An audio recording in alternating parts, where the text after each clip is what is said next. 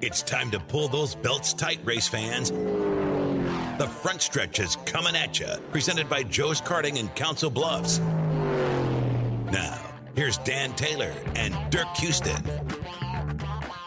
Welcome to the front stretch, race fans, presented by Joe's Karting in Council Bluffs, online at joeskarting.com. Fast-paced white knuckle racing just across the river on 23rd Avenue. Get over to Joe's Karting today. Do yourself right with a little indoor kart racing. And our first, second show of the week in the new year, right?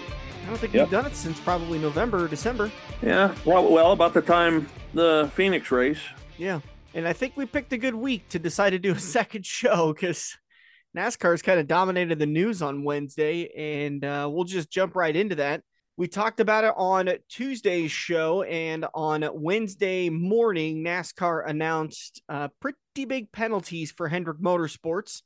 The drivers of Alex Bowman, Kyle Larson, and William Byron were all docked 100 points and were penalized 10 playoff points each. Crew chief Cliff McDaniels, Alan Gustafson, Rudy Fugle, and Blake Harris have all been suspended for 4 races. NASCAR also fined each one of those crew chiefs $100,000. And Hendrick Motorsports was fined 100 owner points and 10 playoff points for each one of their cars. I did not list, is it Josh Berry that was filling in for Chase? Because he's not running for points in Cup. So. Right. He did, however, lose his crew chief. Well, the 9-car lost crew chief and lost owner championship points as well as playoff points too. So huge penalty for the Hendrick Motorsports team. And this was all because of those pesky louvers. You know, the win still counts for Byron. Mm-hmm. So that's still a win somebody else doesn't get, you know, to qualify for the playoffs. I mean, I'm still interested to see exactly what was wrong with these parts. I know there are no touch parts, but Jeff Gordon said we did nothing to them. This is the way we got them. Mm-hmm. It might be on NASCAR to prove that Hendrick did modify them. I don't know where it'll end up, but well, and that's an important factor of this. Got the same thing for Justin Haley. And it's an important factor of this, too, is that Hendrick Motorsports has announced they will be appealing this penalty on several points. I can read those here in a little bit. So the points aren't reflective yet. Those points will be given back to the teams, and the crew chiefs will be allowed to race this weekend at Atlanta until the appeal is heard, which when we recorded Wednesday evening, I don't believe any date had been set. But in a statement I saw from Hendricks, they said they're going to go ahead and start serving the suspensions. The crew chiefs are. Oh, really? That's the article I saw. So, you know, supposedly that came from Jeff Gordon, who's basically the day-to-day operations guy now. And you'd said you're curious as to find out what was illegal about these. We know in the past that NASCAR probably isn't going to release that information because they don't want teams to go out there and try to circumvent these being discovered. Yeah, well, you know, when it gets down to it, they need to say what the hell was wrong with it. Mm-hmm. You know, I mean, if it's a deal where it's down to, you know, thousandths of an inch or something, you know, that could be there just wasn't enough powder coat put on the part. I mean, there's so many things to look at here. Now, if they're a quarter of an inch off, I'm thinking Hendricks did something to them. Yeah. You know, but, you know, Jeff Gordon said the suppliers, this is what they sent us. This is what we put on. And I would assume Monday was probably spent measuring. This is a single source part. So NASCAR sends these parts out to the teams. NASCAR may have gone around to other teams and measured theirs and checked their supply and measured that. And maybe they found enough of them within compliance that they felt like there was enough of a story there that they believe Hendrick Motorsports modified these in some way. I mean, to me, it's still suspicious that they went through inspection and NASCAR let them practice with the part and then came back and took it. Mm-hmm. I never saw that happen. I saw plenty of parts taken in inspection, but they didn't get to go practice with them, and then they came back and took them. That part is really odd, you know, and then they just took another part and went out and still dominated the race. So there's just a lot of really screwy stuff in this deal. Yeah, it's a little odd that they did let him go out and race. According to the Hendrick Motorsports statement regarding these penalties, said on Friday at Phoenix Raceway, NASCAR identified louvers on our race cars during a voluntary inspection 35 minutes after the opening of the garage and prior to on-track activity. NASCAR took possession of the parts approximately 4 hours later with no prior communication. The situation has no bearing on Saturday's qualifying session or Sunday's race. To me, that part is null. I mean, it doesn't matter if they tried something and it wasn't successful. If it was a detriment to performance or a benefit to performance, doesn't matter. Illegal's illegal. Well, but that's not what Jeff Gordon's saying. Jeff Gordon said they were all right with the part, and then they just come back and took them and didn't say anything to us. That is odd. NASCAR normally tells you what the hell they're doing. Well, did Jeff want him to call over and be like, "Hey, Jeff, we're coming to get those parts that we believe to be illegal. We'll be there in approximately 18 minutes. So Jeff's got time to go switch them out, or the team does." I mean, they're going to show up like the FBI, that they're through your door before you realize they're there. I'll guarantee you, Dan, I've been there. I've never seen that happen before. So NASCAR calls ahead and lets these teams know that the parts they believe to be illegal are going to come and get confiscated? I've seen them take them right there off the vehicle. Once they think they're bad, they take them. Yeah, and you and me to practice and then think about it for 4 hours, then come back and take them. We agree on that part. You and I agree on that part. That is a weird part. It was somebody reported something, and I don't know. I mean, it's all hypothetical, but maybe NASCAR will talk about it in the future. Who knows? But Hendrick has decided to appeal the penalty, like we talked about. Said that it's a single source part mandated by NASCAR, supplied to the teams, and that it clearly did not match the design submitted by the manufacturer and approved by NASCAR. So that Hendrick Motorsports is saying that's on NASCAR. Documented inconsistent and unclear communication by the sanctioning body specifying specifically related to the louvers, and recent comparable penalties issued by NASCAR have been related to issues discovered during a post-race inspection. So they don't feel like they should be hit with this hard of a penalty because it was a pre-race thing, a pre-practice, pre-everything thing, and that they don't feel like NASCAR communicated what the illegal part was enough. So, well, and I'm right along with them. I mean, I'm not a Hendrick fan. I got no dog in this fight. Mm-hmm. But they didn't wait for another inspection to come take the parts. That's, to me, is the weird part. That's the part that does make no sense. Normally, if they let the car on track, even if it's just practice, with an illegal part, that car usually goes to the back. See, they didn't do any of that.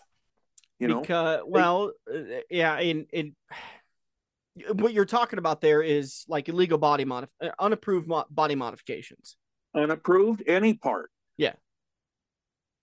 It doesn't matter what it is. Do you think Hendrick has got a pretty good chance of winning this? I do. And I wouldn't be surprised if they don't get a bunch of stuff reduced, that they possibly don't take it to court and say, prove that we changed the part. Yeah. And again, I don't know what the actual difference is. Again, I said, is it 3/1000 of an inch or is it 1/4 of an inch? Mm-hmm. Obviously the manufacturer's got to have some type of tolerance deal, so they're not going to send something out that's off 1/4 of an inch. It ain't going to happen. Mm-hmm. If that's the case, Hendrick touched him. I don't care what they say, Hendrick touched him. But if it's 3/1000 of an inch or something, I mean, it goes back to when Matt Kenseth got caught with that illegal motor that, was, I don't remember what, 1 or 2 pistons in his engine were, 3 grams out of 600 grams. So, yeah, it was 1/200th. It was such an insignificant amount that pretty much everybody in the industry believed that it probably put the engine out of harmonics and was a bit of a detriment. Right. And then NASCAR finally agreed and, dropped the penalty. Yeah. I think they reduced it, didn't they? He still lost. I don't think he lost any points or anything. I think there was just a small fine involved, and kind of Toyota kind of took the blame on that because Toyota provides the major Toyota teams with the engines. Right. And that's kind of the part where I did disagree with the nature of the rule in the Kevin dang, in the Matt Kenseth situation is because Matt Kenseth, the crew chief for that team, and Joe Gibbs Racing had nothing to do with that engine. They're not allowed to. Toyota provides the engine to the teams. Team puts it in the car. They go out and race. Well, and it's along the same thing. Was it last year when, I don't remember, was it Bowman and Chase Elliott that put in each other's engines for some oddball reason? Yeah. Or the year before, maybe. I don't know. It happened recently. I want to say it was last year. But that was just one of the screwier things I'd ever heard of. If the engine's legal in one car, it's legal in the other car. What difference does it make at that point? That's my opinion. Yeah. Obviously, that's not NASCAR's. And I always go back to, if Hendrick Motorsports is ever suspected of doing anything, I mean, literally, they could pull a Rick Hendrick or a Rick Havenridge and paint their tires pink. And I'm thinking, what do they know? Because they've got a pretty long history, especially in that 48 team with Chad Knaus' crew chief, of doing some really, doesn't look like it's illegal, but there's a benefit somewhere. And they're so far ahead on that stuff. 48 got caught blatantly cheating. Numbers of times. Yeah. The stupid thing that Chad Knaus did was the one time when they got caught, he goes, I've been doing it 7 years. If he would have just said, okay, he wouldn't have had he got a 3 or 4 race suspension and some other stuff. That never would have happened to him. Well, and Ray Evernham, I mean, talk about the T-Rex car at the All-Star race. Well, but that's a whole different deal, a non-points paying race. But that car was planning on running Charlotte until Tuesday after the All-Star race, when NASCAR called Hendrick and said that car's illegal. Anyways, that's one of my favorite stories, is when they called Ray Evernham to the NASCAR hauler and said, you need to call your boss and tell him that car's illegal. Ray said, that car's not illegal. And they looked at him and goes, it will be on Monday. Yeah. Other penalties doled out on Wednesday afternoon. Danny Hamlin gets slapped with a 25-point penalty and a $50,000 fine after he basically did the same thing you're talking about with Chad Knaus. He went on Dirty Mo Media and said it wasn't a mistake. I'm trying to pull up the article where he basically says exactly what happened. Now I can summarize it, but basically he realized that he was kind of a sitting duck starting. I think he was restarting 5th and Chastain was restarting to his outside in 6th. And they both had 2 fresh tires. What's that? They had used tires, right? I thought they had 2, but maybe they were just on used. But either way, he said, I knew I was a sitting duck and that I was probably going to finish mid-teens. So when I went down into turn 1, I decided I'm going to let it go, and he's coming with me. And he said the part that he really screwed up and he really regrets is that he didn't play it right, and he ended up getting pinned. He was Chastain was between me and the wall. So my car got all screwed up and I lost a bunch of positions for my team, which was stupid. He used a 4-letter word after that I won't bother using, but NASCAR got a hold of that audio and then decided to slap him with a 25-point penalty and a $50,000 fine. So I went negative in points, and Denny has announced he's not going to be appealing the penalty. So I'm definitely getting hit with a 25-point fine. Or wait, did I get 26 points on Sunday? I don't remember what you got. I think I got 26. Yep, I'm already back. Son of a gun. Yeah, I got 26 points on Sunday, so I'll walk away with a whopping 1 point after the penalties have been applied later this week to the Pick'em's contest page, and I will maintain the 74th position. Well, anybody that took Larson, Byron, or Bowman or Justin Haley is going to end up, Larson will be negative 48 points. Wow. I think Bowman ends up with negative 41, and Byron, gets negative 41, and I'm not really sure what Bowman had for points. And I'm not sure where Justin Haley ended up either. So one person in the Pick'em's contest took Alex Bowman. One person took William Byron. 12 people took Kyle Larson. That's going to be 12 people that are going to be hurting if this penalty sticks, which I think you and I both agree it's probably, there's going to be some sort of penalty that's going to follow through, but it's not going to be the full amount they just doled out. That's 14 people that are going to be hurt. 1, and 12. Not just 12. So we talked penalties for NASCAR. The other big one to talk about is Beatrice Speedway announced like 10 minutes after we finished recording on Monday night that Spring Nationals had been canceled. They said they may try to reschedule it, possibly a makeup date, but I just think with that, as cold and cruddy as it is, it's going to be very difficult for them to get anything in. Yeah, I don't think they're going to get anything in. And plus, you've got a very small window to do this.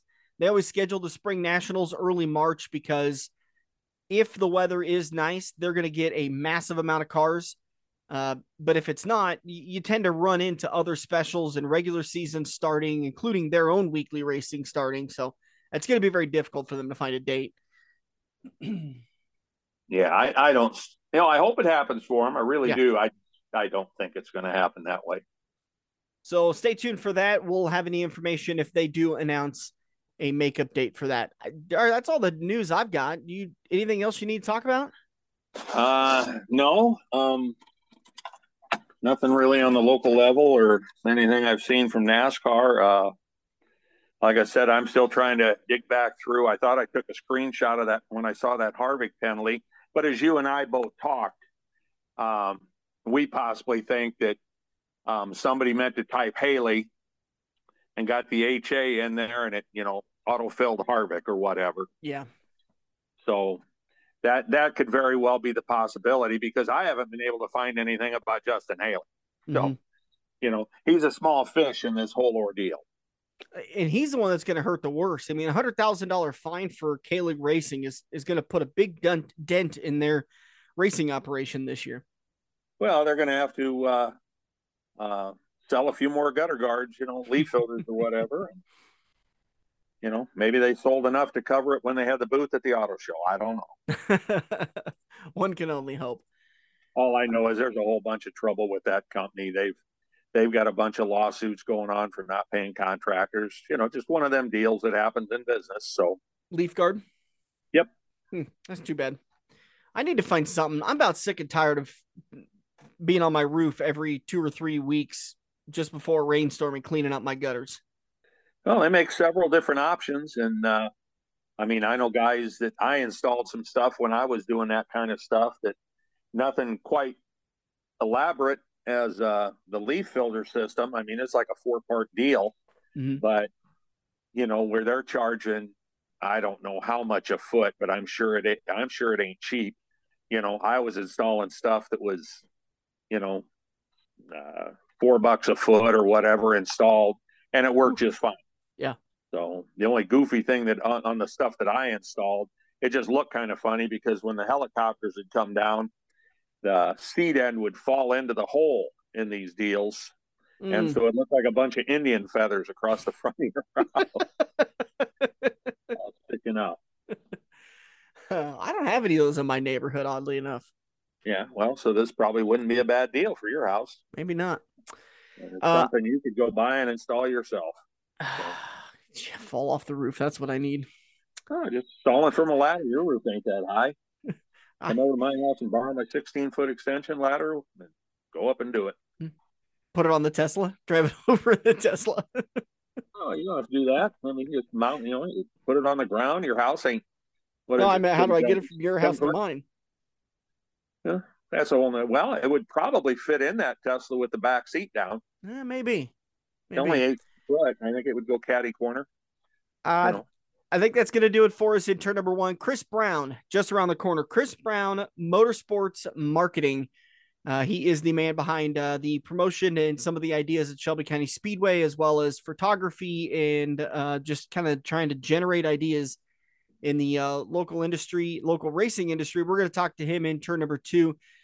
As it is raw, it's about 50 minutes long.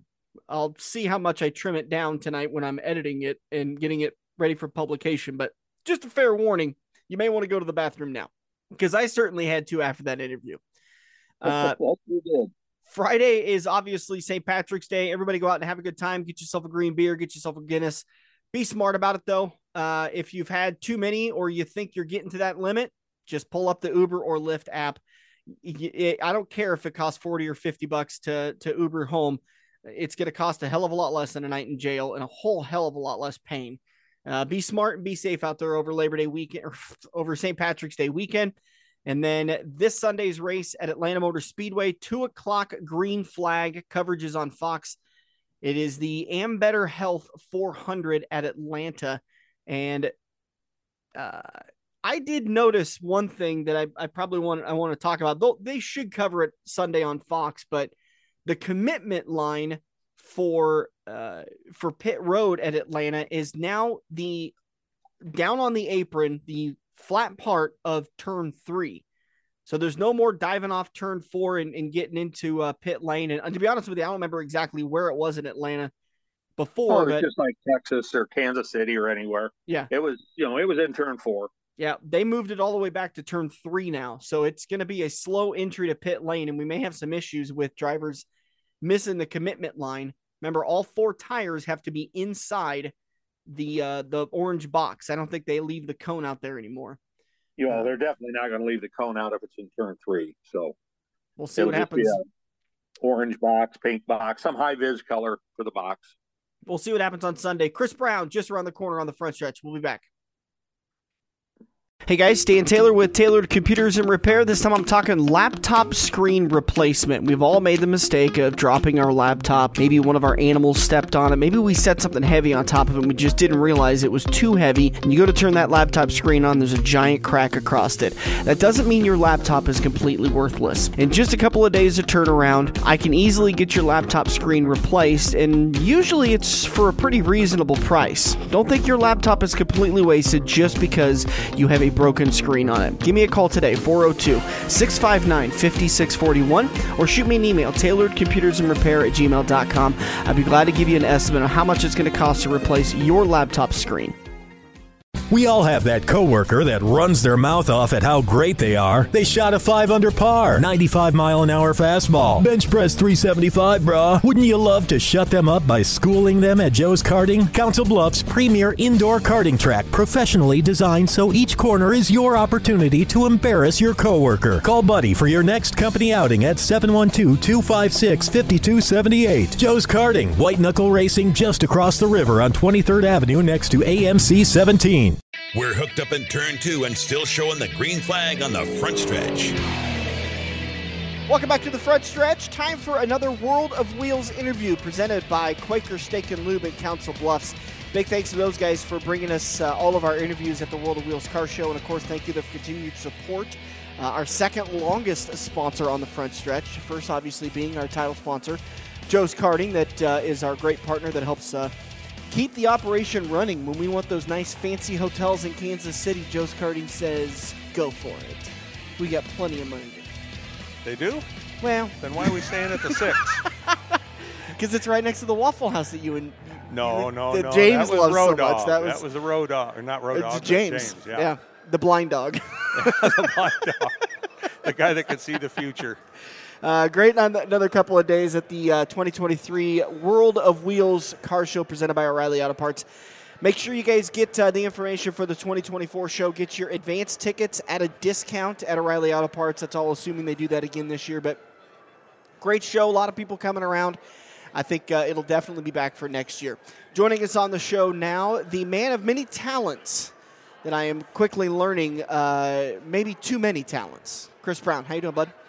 Doing really well. Good to hear you. This is a lot different doing this with, like, in the middle of stuff going on. Yeah. So if I'm, peeking around over at this Chevelle over here, you got to pull me back into the interview. Don't worry. There's several times I've had to mark the recordings to go back and delete silent moments because the interviewer stopped talking, but there was some eye candy. Nice canvas walking by. Canvas Sure. is the term I'm using this year that I've had to edit that out so it doesn't get me in trouble. It get me in trouble with my lovely girlfriend. More interview, less surveying. Right. Well, this has actually been a decent spot considering what we thought we were going to have. The very first year we had our own booth, they were chopping a top on a car, literally right where that booth is. So he's over there with hammers and grinders and saws, and then around the corner was where the band set up. So we literally shut down for, 2.5 hours that first time? Yeah, we had to cancel so many interviews. To do all these interviews. Hey, can you come back tomorrow? Can you wait until 9 tonight? Well, the show closes at 8. Well, it is, and it's still in our contract, like with the contract with the company that puts this together and sends it here every year. It says company will provide 10x10 booth, electricity, and will not put the front stretch near any audible noise. Because I was like, we had a great time at the auto show, but we didn't get to do anything we were hoping to do because they were literally cutting the top off of a car and then welding it back together and grinding it. And how many years ago was that now? 5? 5. Well, we were trying to decide if we've been here 6 or 7, but it was the second year, but our first year with our own booth. Yeah. I've only been here once. We were here, which has maybe been 4 years ago when Tony was here. We were here. Tony Stewart? Yeah, that was maybe 3 years ago. That might have been that literally everything might have shut down right after that show. That would shut down Saturday night about 7 o'clock. It was when the pandemic kind of hit Omaha. And during the show. Yeah, they made the announcement. Yeah, we were talking about this on another interview that we had stopped doing our interviews and we'd packed up, and we were getting ready to leave, and they made the announcement that Sunday's edition was canceled. Omaha was closing due to COVID. And I mean, literally, that everything shut down after that. We stopped, and because we were just leaving to go that day, and we were going to come back and get set back up. We had to turn around and pack everything back up, and everyone had to leave. No, they made us come in Sunday morning. That's all they let us do. Right. Yeah, they wouldn't let us leave Saturday night because the show was supposed to go till 10. Yeah, none of the guys had their trailers here or anything like that. So what an ordeal! Wow, what That's a different great. world too. I looked back at that and did not cross my mind that all that. It's like that scene in the movies where you're driving away and everything's exploding behind you. Look in the rearview mirror like, oh, wow. But let's talk Chris Brown, obviously of Shelby County Speedway, but so much more than that. You and I got to see each other quite a bit on Friday nights as you took over pictures for the final season of I-80 Speedway. Talk a little bit about that and some of your experience and what you were able to kind of glean from the final year. That's the I-80 was a special place to shoot, just because of the configuration of the track, the way it sits in relation to the way the sun sets. And I mean, Nebraska is a nice, relatively flat land, so we get pretty spectacular sunsets if it's clear. And there just aren't any tracks around that if you want to do the work to move around the facility, you just can't. It's hard to explain. It's just not accessible.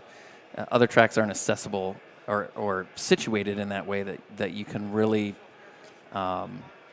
push your photography work, a couple steps forward, and to be able to work somewhere that gets a lot more attention, that has a significant amount of following. I mean, you're involved with the Facebook page and stuff there, so some of their analytics and stuff. To be able to put my work, up front in a time that it's getting more attention than normal because it's the finale was a big deal. So it pushes you to work harder because the stage that you're on.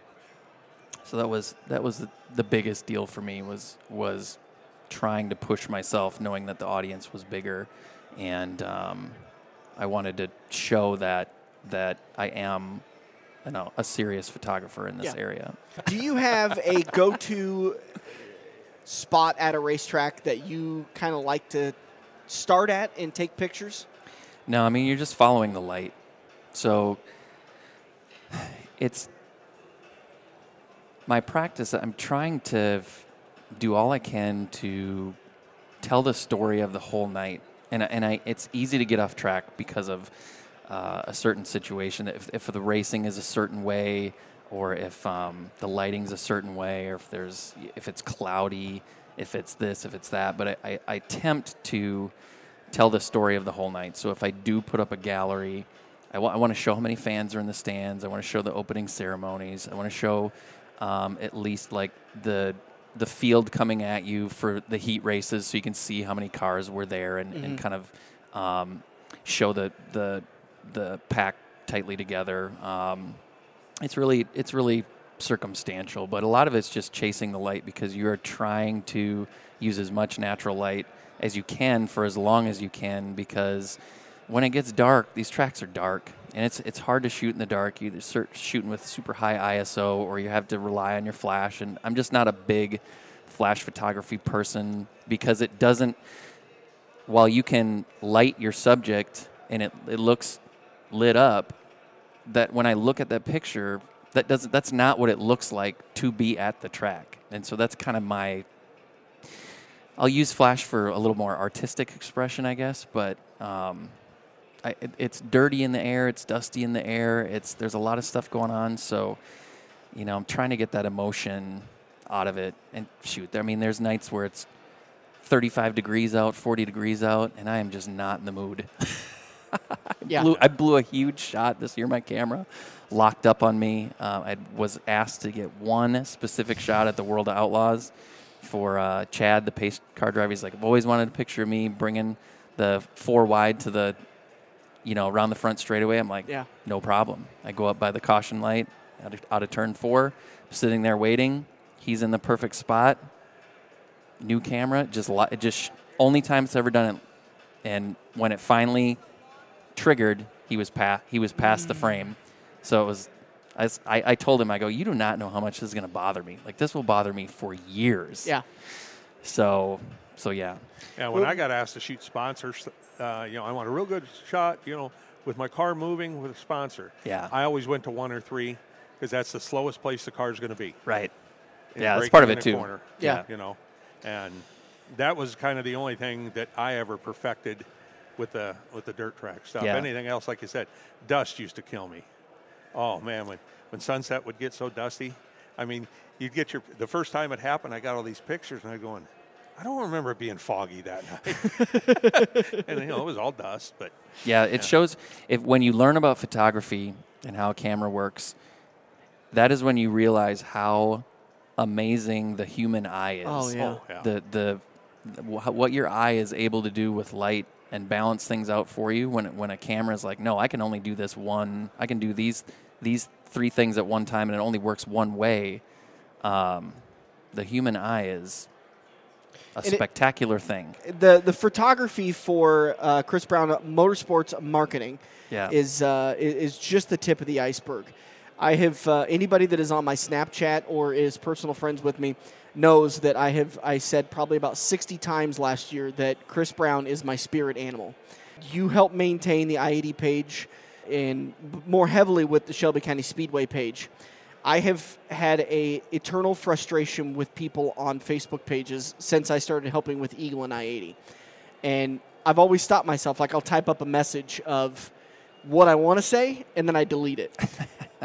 But you find a better way of putting it, but it's still kind of sharp to where you're like, my classic example is posting on Harlan's page, hey guys, racing starts at 5:30.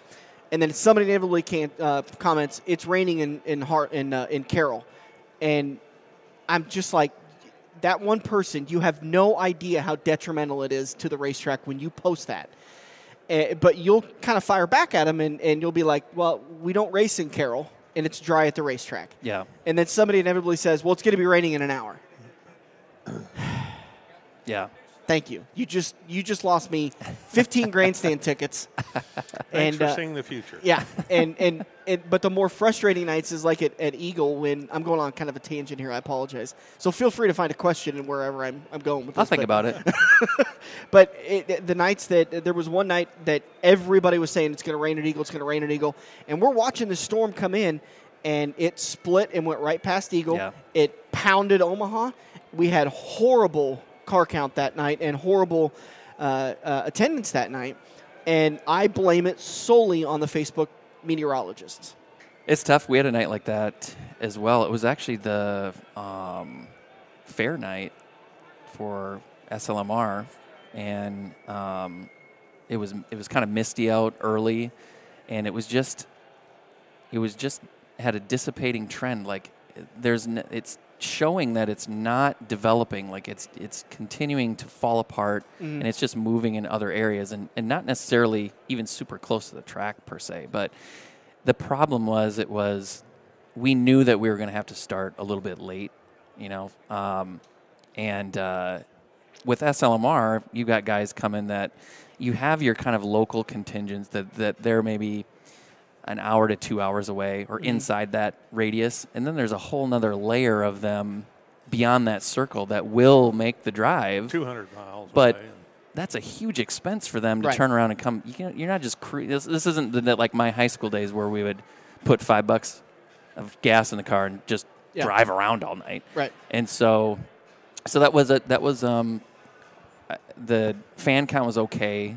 The car count was hurt by that. But we this industry as a whole, our target market,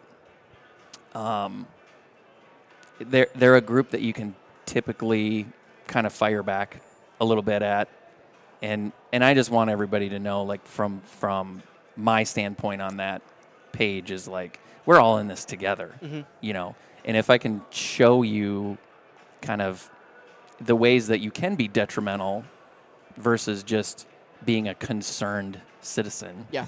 No, I agree with the guy. I don't remember who it was, but somebody posted on Facebook, when you start trying to argue with these people, I mean, you're going to gain absolutely nothing. I know you really cut back. Yeah. Really cut back. But the guy said, remember the kids that ate the paint in your kindergarten class? That's who you're arguing with on Facebook. There's an aspect of it where I think they mean the best. Yeah. And I really don't think they understand how detrimental it is when they post that. They're probably posting it. The cynical side of me says they're posting that it's raining in Carroll because they want to be the ones getting the information out that it's raining in Carroll. They want to be the ones with the knowledge. They broke the big story. Right. Good job. Thank you. And actually what you ended up doing was stopping a couple of drivers from loading up their car and heading our way. And that hurts. This is an industry that makes or breaks a night on a couple of cars. It does. And that you got 2 or 3 nights that 10 cars made the difference, and you may not have a season next year. It's a very fragile industry. Mm-hmm. Oh, very fragile. People do not respect how. I mean, I knew it was before I started really getting involved in the tracks. I knew it was fragile. Now I know how fragile it really is. Like, and then this entire the majority of the motorsports industry it truly is on no matter how big the scale is. Like it's pretty paycheck to paycheck. Yeah. And then you have the scammers. How bad do they hit you guys? I keep a pretty close eye on that. So I will actually go into the Facebook page and I'll boot out new followers. I'll boot out anybody that likes the page. So I'm doing that weekly, going in and checking to see who's liked the page or who's followed the page. And so I'm pretty vigilant on that, but it's got to be an automated type of thing that people get. It's keyword targeted, obviously. Mm-hmm. So it's like if someone types the word streaming on your post, you're kind of screwed. Yeah. You almost got to take the post out and be like, do not say that word. Yeah. We fought with it. I tried my best, and I don't think I didn't bring the right tools to the table. I would inevitably just delete and block them. But they're an algorithm. They're a computer system, so they would just create another in 5 seconds. They'd be back up. Yeah. But I'd be walking through the pits, and my phone would not stop vibrating because people were commenting on the I-80 page or the Eagle page, and you literally can't get on there fast enough and delete and block them. And it's a shame when somebody comments, "Hey, I put in my credit card, but I don't see the streaming service anymore," and you're like, you're going to want to reach out to your credit card company. How are we not catching up on that this is not a thing. Stop falling for this. Yeah, I mean, when you're wanting to watch a race in Harlan and you live in, say, Des Moines, or you live in Omaha, wherever, and you're going to try and stream this race, why would Patel be streaming this? First off, it's you. I I'd be very careful about this because we could toe a line of sounding racist. Exactly. But somebody with an Arabic name is most likely not streaming a race in Harlan, Iowa, or Eagle, Nebraska, or Greenwood, Nebraska. Exactly. And there was but a large majority of them were of Muslim or Arabic names, or Middle Eastern names, and there was a couple of them that were plain Jane American names. Yeah. And but those people were generally the ones that would comment that they lost a family member that week and they couldn't use their tickets for the race. That's another one where I'm like, okay, that's a little bit more sly. Yeah. And if I delete, because I made the mistake one time. I'll tell a story with back when we used to do birthdays at Eagle, and I had somebody post, "Will you please say happy birthday to my kid?" Yeah. And put the name in there, and I said, "I don't believe I will, but thank you." Yeah. And she messaged the page privately and said, "Why won't you?" And I said, "Come on, that's a fake name." It wasn't. It was a real name. You'll have to write it down for me and slide it across the table so I can. It was, yeah. So you have to be very careful with this because a lot of this stuff can be very sly. Anyways, we're getting into the race season, so these are probably lessons that we need to start putting out to people of like, please, just the page will tell you if we're streaming. Well, and you always do it, on your Facebook Live before the races, whether it was I-80 or Eagle, wherever you were at. You always put it right on there. Nobody is streaming this race. Yeah. So if you see something that says they are, just ignore it. It's not happening. It's brutal. It's brutal. It's sad that you're forced to do things a certain way, so many ways, or buy advertising or whatever, and you're forced to. Your content is basically forced by social media algorithms to be clickbait. Yeah. You know what I mean? Yeah. And that's annoying. I don't always want to be that way, but I certainly play that game. I mean, you've seen posts that I'll put up where it's clear, like I am clearly fishing for comments. Mm-hmm. Why? Not necessarily because, I do think it's a little bit funny sometimes, and it is how many people take the bait. Yeah. Sometimes is funny. Sometimes it's like, yeah, I did the right, that worked. And then sometimes it's like super disappointing, like, stop. It was there. Why did you guys all fall for the... But it'll make a post really popular, and that's unfortunately, like, if there's information I need you to see, then I'm probably going to have to say something in there that's going to be like, Chris, what is he talking about? I have a guy that I follow to that exact point. The clickbait stuff drives me crazy, and you and I have talked about this with clickbait articles.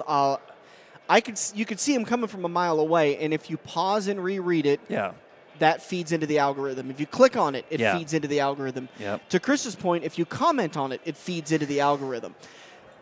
Social media is looking for engagement. That's the easiest way to understand it. So I have a guy that I follow on YouTube that does Tesla videos. He talks about the latest news of Tesla, how to proper ways to maintain it, because it's a different way of maintaining an internal combustion engine. But all of his posts are Tesla negative stuff. Tesla did it again. Tesla, massive drop. That kind of stuff. We knew it would happen. Yeah, you watch the entire 25-minute video, and he mentions nothing about it. Yeah. And I've messaged him, like, why do you do this? And he goes, because I get 5 times more exposure that pays my bills. Yeah. Because I'm a Facebook contributor, or I'm a YouTube contributor, when I do clickbait articles like that. When I do clickbait titles, I get 5 times more traction off that. And I'm like, I hate that, but I get it. Yeah, there's a photographer that I follow that has Facebook page, a YouTube channel, and all of his social media posts, because he'll shoot. Canon will send him products to use. Nikon will send him products to use. Sony, whoever it is. And so he's constantly testing out. He'll have 2 or 3 different camera body manufacturers with him and go shoot these big events. Major League Baseball, he does a lot. And all his titles are like, Sony, major mistake, and it's like, and I know what's happening. I fall for it. You do. The annoying thing is, just like scammers, it works. Right. That's the reason why it keeps happening, is because it works. We need to probably take the TMZ approach with our Facebook page this year. Let's just do a year like tune that. the whole Eagle page. I just want to see full blown TMZ style. do it like shove microphones in faces of. Well, not like that. Just like from what to get people to click on the articles, because they go to great length to, like, they have full write-up of who does that at the track. Who does all the the big write-up of how the night went? Racing does those. Okay. Yeah, that's all her. She handles all. I can't type that much. I'd get so many things wrong in those. I'm blown away by that. I read that. I'm like, how I could not. I would have to go back home, watch the tape of the race 10 times to put all that together. Those are, you mean the recaps from the races? Yes. That is Greg. That's old school. Yeah, he's a newspaper writer. Yeah. And he does articles for, I think, the Lincoln Journal-Star. And then he publishes those, and sometimes they get published on their website, sometimes they don't. Those are highly impressive. Next thing I want to talk to you about is the streaming animal. I've had many conversations with Joe Koziski about this, and he was dead set against streaming for a long time because he believes that if he offered streaming, regardless of the price, that it would turn people away. And I think to a certain extent it does, but it serves more people outside of the area that can't get to the racetrack, and we'll go down a little bit farther than that. But do you feel like streaming is a detriment or a benefit to dirt racing? It's a detriment, number one, to my pocketbook.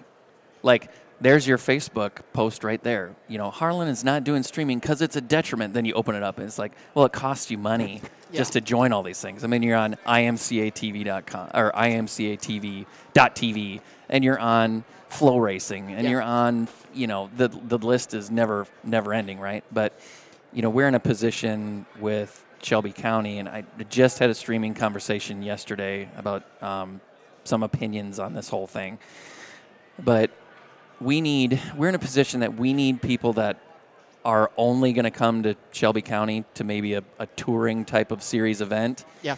We need them to see what the track race is like. We want them to see what the track race is like. And we want the drivers to see what the track race is like. We want the fans of that series to see what the track race is like. And so, I think there are ways that you can find a balance.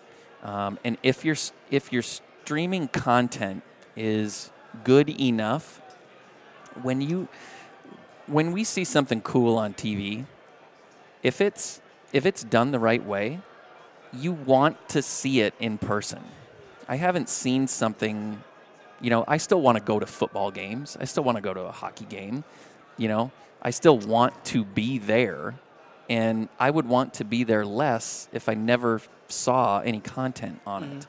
And so I would say my concern is really just how many streaming services can somebody have and pay for, because it's just that next thing that's piling up to your budget. Well, don't worry. It seems like Flow Racing is buying everybody, so. I mean, it's good. They're a heck of a deal. Yeah. I mean, we watch racing at home downstairs about every night. It's on. It's Yeah. just on in the background or whatever. My entire opinion on the whole streaming deal is molded by conversations with Joe Koziski and Racine Hayden. Yeah. And then a little bit of my own personal experience with it, of what I want, what I need out of it. Joe was, I know that I-80 Speedway was against it, but they did it for the big races. Yeah. And they had a really good relationship with one streaming service that I want to say half the streaming that they were able to track people purchased for that specific race. If you only bought the Silver Dollar Nationals and you didn't have a subscription to the rest of the service, then you got X amount of, you got half that amount that they paid for those races. And that was a good deal for Joe. He said, no, I liked that deal, because yes, I would have made more money if they would have came to the grandstands and they would have bought a beer and been in the concession stand. We'd have made more money that way, but a majority of these people probably weren't going to be able to come anyways. Yeah.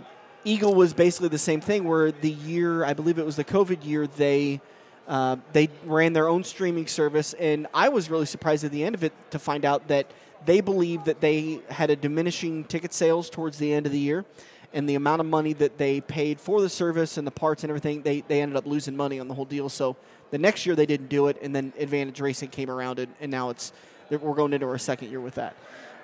So there's an area of handling streaming. They really liked my point there. Yeah, yes. I know. There's an area that you have to play within that you can make streaming work for you. And to your point, custom guys. To your point, I think that racing is streaming proof. If I want to go out and experience that excitement, that noise, that smell. Yeah. Every day of the week, I will watch an NFL game on TV. Yeah. Because I think the coverage is better. I'm better informed with the announcers and the broadcasts and the analysis and the replays and this and that. But there is an element to going to a Chiefs game that I do love. But you don't get that at dirt racing. You can get the same experience at dirt racing with an earphone and listening to the radio chatter or scanner or something like that. But you can't replicate that experience at the racetrack. Yeah. Yeah, it's what we're going to try to do this year, we'll probably have some streaming availability on some of our specials, our bigger shows. The weekly stuff, we're going to get a camera, and I'm just going to have those recorded, and then I'll put those on a YouTube page later in the week because I do think in the long run, the more accessible you are in those ways, the more connected fans can be to the drivers and what's going on. And really filling the stands is a lot of that, I think, is people being able to actually connect and live vicariously through drivers that they choose to like for one reason or another. Because that's all we're doing in this business is like I live through my camera. I live vicariously through people that are out there doing it. Yeah. Well, and even the opposite. Even the drivers they want to hate. Yeah. Yeah. And of course, Dale Earnhardt Sr. said it best. I don't care if they boo me or clap, as long as they acknowledge me. Noise is valuable. Let's talk a little bit more about Shelby County Speedway. You guys have released your tentative 2023 schedule. People can go on to Shelby County Speedway, Harlan, Iowa. I don't even know what you actually have right now. I have a finished graphic. It's got one typo on it that's kind of I don't even want to put it out with the typo that's on there. And one way it's not a big deal, but the other, like, it just can't go out because it's going to spread too far too fast. But right. You guys got a big race coming up in a couple of weeks, weather permitting. Judging by all the conversations we've had with drivers so far this weekend, it sounds like you guys are going to have a big weekend. Yeah, we hope so. I mean, we're definitely in a position right now that, I mean, we're kind of hoping for a miracle weather-wise, because what's happening in Harlan right now is the ground is still frozen. Really? Right? There's a little bit of mud on the surface, but every night for a stretch of time now, every single night, we get below freezing over and over and over and over and over again. So the water's not turned on at the facility for that reason. There was we were there for a meeting last week, and we went out to the track. Milo and I and Doug went out to the track, went to look at the concession stand. That's the new concession building that's being built out front. Some changes with the buildings in the pit area to help people out. And there's still snow on the track. Not much, but there's still snow packed up against the wall. Just like we talked about, it's raining in Carroll, Iowa. Well, it's not raining in Harlan. That's two different towns that they're a ways apart. In Omaha, there's very little snow left. It's mostly melted away. I just talked to a guy over here that in Des Moines, Saturday night, March 11th, they got 6 inches of snow. Yeah. And we probably got that much over the day, but none of it stuck because the ground is warmer up here. Well, and half of it was rain. Yeah. Yeah. So it's the facility, this continuing weather trend this way. We get, I think, you see the high temperature that day. It's like, it's going to be 55 degrees. And it's like, we're racing. And it's like, what they don't tell you is like, it's going to be 55 degrees for 2 minutes, and then 90% of the day, it's going to be 34 degrees. Yeah. And that's just what you get this time of year. And, the track is really hard to keep in a raceable condition when the weather's like that, or you're just coming out of frost, or you still have frost deep in the ground, or it's a mess. It can be a mess. You get the soft spots, and the two worst places on the track, again, are where you're under braking going into 1, under 3. That's where the holes show up. You're not going to get them under acceleration. But, once you get them at the beginning of the year, it's hard to get rid of them. Yeah. Yeah. So we are looking forward to those 2 weekends. It's an opportunity for us to get, if it works out and the weather does what we want it to do, it's an opportunity for us to get the 305s in there, which we're really excited about. And I think 305 drivers are really excited about that as well, the Race Saver. And then the Dirt Crown, obviously we're excited about the Dirt Crown and everything that they've got going on and trying to be a good host to that series. And then the following weekend, the Awakening and the Awakening Part 2, having a Malvern Bank doubleheader with the SLMR and the Malvern Bank 360s both nights. That's a big deal. So do I feel strongly that, April 6th and 7th, or 7th and 8th, 7th and 8th, that those dates will work out? Yeah, I am nervous about the 31st and the 1st. I will say that for sure. By the way, just a little bit of a side note, talking about doing things different. This is the most unique race poster I have ever seen. There's a format to doing a race poster. Yeah, there is. This is not it. Yeah. And I like that. I really like that it's different because it caught my eye, and I was like, are they doing like a horror night at Shelby County Speedway? Putting up a big screen in the infield. Last year when we're attempting to resurrect the Tiny Lund Memorial, I'd found this old actual poster from the first Tiny Lund Memorial, which is like in South Carolina. It was the track that he was track champion the previous year. And there it had that big block style lettering, just like stock car race. Mm-hmm. That's all it said.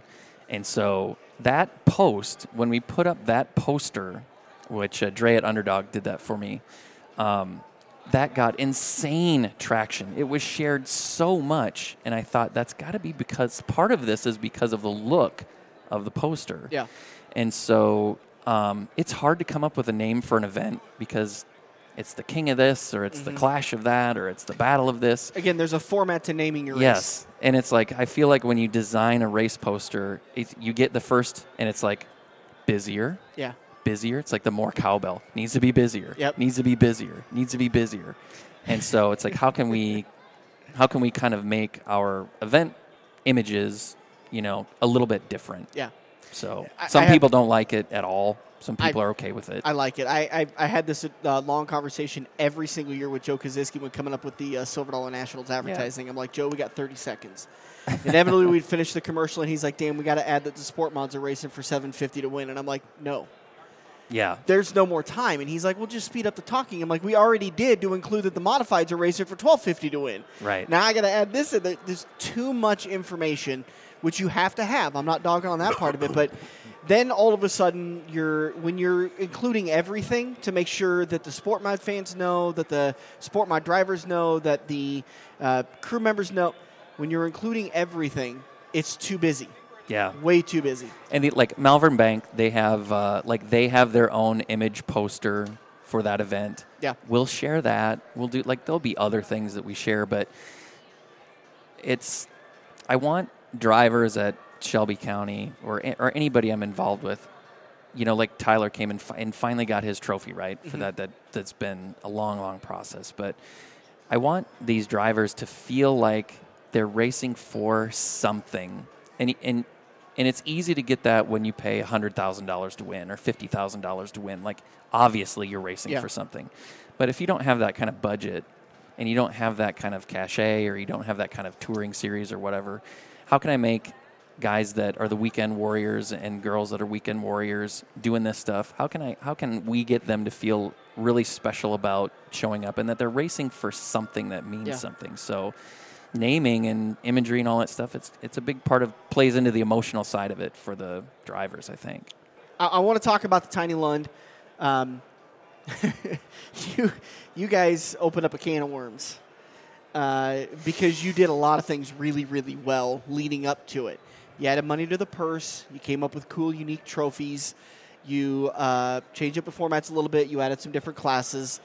Couple of months removed, what are the conversations like for the Tiny Lund 2023?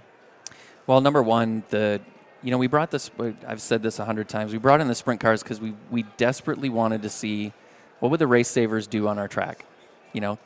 What kind of show could they put on?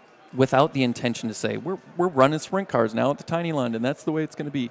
Yeah. We gave the Tiny Lund back to our weekly classes this year, our Chase to the Championship, we're calling that, for our weekly classes, so that we want them to, that's their big special weekend. What did you just ask me? What changes have you guys made? For this year? Yeah. Well, so you've given it back to the weekly classes. We give it back to the weekly classes because we do having that many classes and that many cars spread over that many classes is clearly, that was nuts. That was nuts. It was the same problem I-80 ran into with the final Cornhusker Classic. There's just no way that you'll tell them, I'm sorry, we have too many cars in your class. You're not welcome. Yeah. That's not happening. Yeah. So then it becomes it's going to be very difficult to get the show done by midnight, 1 a.m. We were incredibly lucky at I-80 that we stayed green for a lot of the racing. That we didn't have, we had maybe a handful of red flags, a couple of cautions. It was pretty simple. Yeah. So Gary Hopp invested in having, if you saw the pit map that has been floating around, invested in having the pits GPS mapped. And so now we know we've got two versions of our pits. One is here's a standard pit layout and how many cars and trailers at what lengths and what spaces we can fit for organizational purposes. And then we have another one that's like, if we have that type of car count again, we're going to be far better prepared for it. Yeah. So that was a huge part of it. Those are probably honestly the biggest things as far as just who's going to be in what place and who can handle what job when it really gets crazy like that, because you find out quick what people in what positions can handle things when it's water's coming over the side. Shelby County Speedway is scheduled to kick off their season Friday, March 31st, April 1st for the Awakening 1, and then they'll be back the following weekend, April 7th and 8th. Been almost talking to you for an hour. I can't believe he hasn't needed a bathroom break. I need one. I don't know if you saw me squirming over here, but my second Mountain Dew and third Gatorade bottle of water is really catching up to me now. You're not. I mean, you're drinking like you don't have to go to the bathroom. Well, I mean, right now it doesn't affect me until this round. It's going to affect me in a half an hour. We're trying to get done with Rob. Yeah. Chris Brown, make sure to follow Shelby County Speedway, Harlan, Iowa, and Chris Brown Motorsports Marketing on Facebook.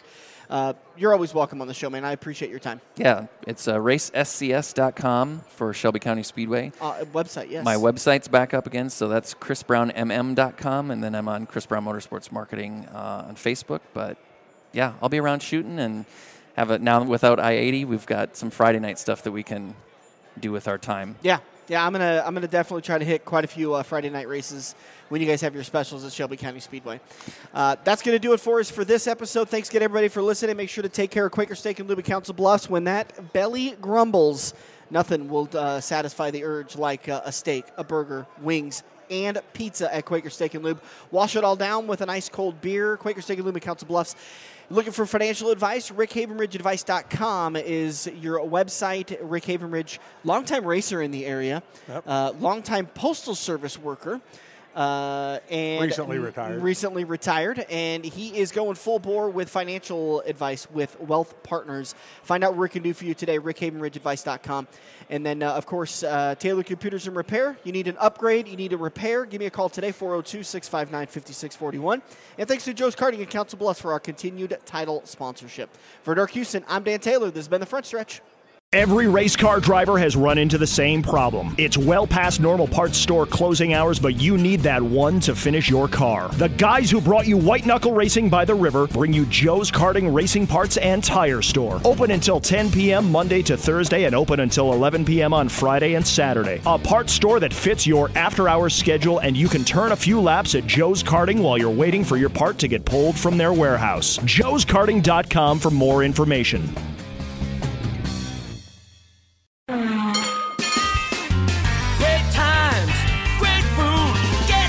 Quaker Steak and Lube. Quaker Steak and Lube in Council Bluffs continues to offer the best wings, burgers, and steaks 7 days a week, along with great daily specials. Mondays are Kids Night, where kids eat for just 99 cents with the purchase of an adult entree. Tuesdays is All-You-Can-Eat Wings Night for just $17. Enjoy a half rack of baby back ribs for just $13.50 on Wednesdays, and you choose on Thursdays for just $12. You can pick between 15 fried shrimp, a pickup cheeseburger, 15 breaded wings, or 6 boneless wings. Check out Quaker Steak and Lube in Council Bluffs on Facebook for all their daily specials. Get too quick to stake and lose.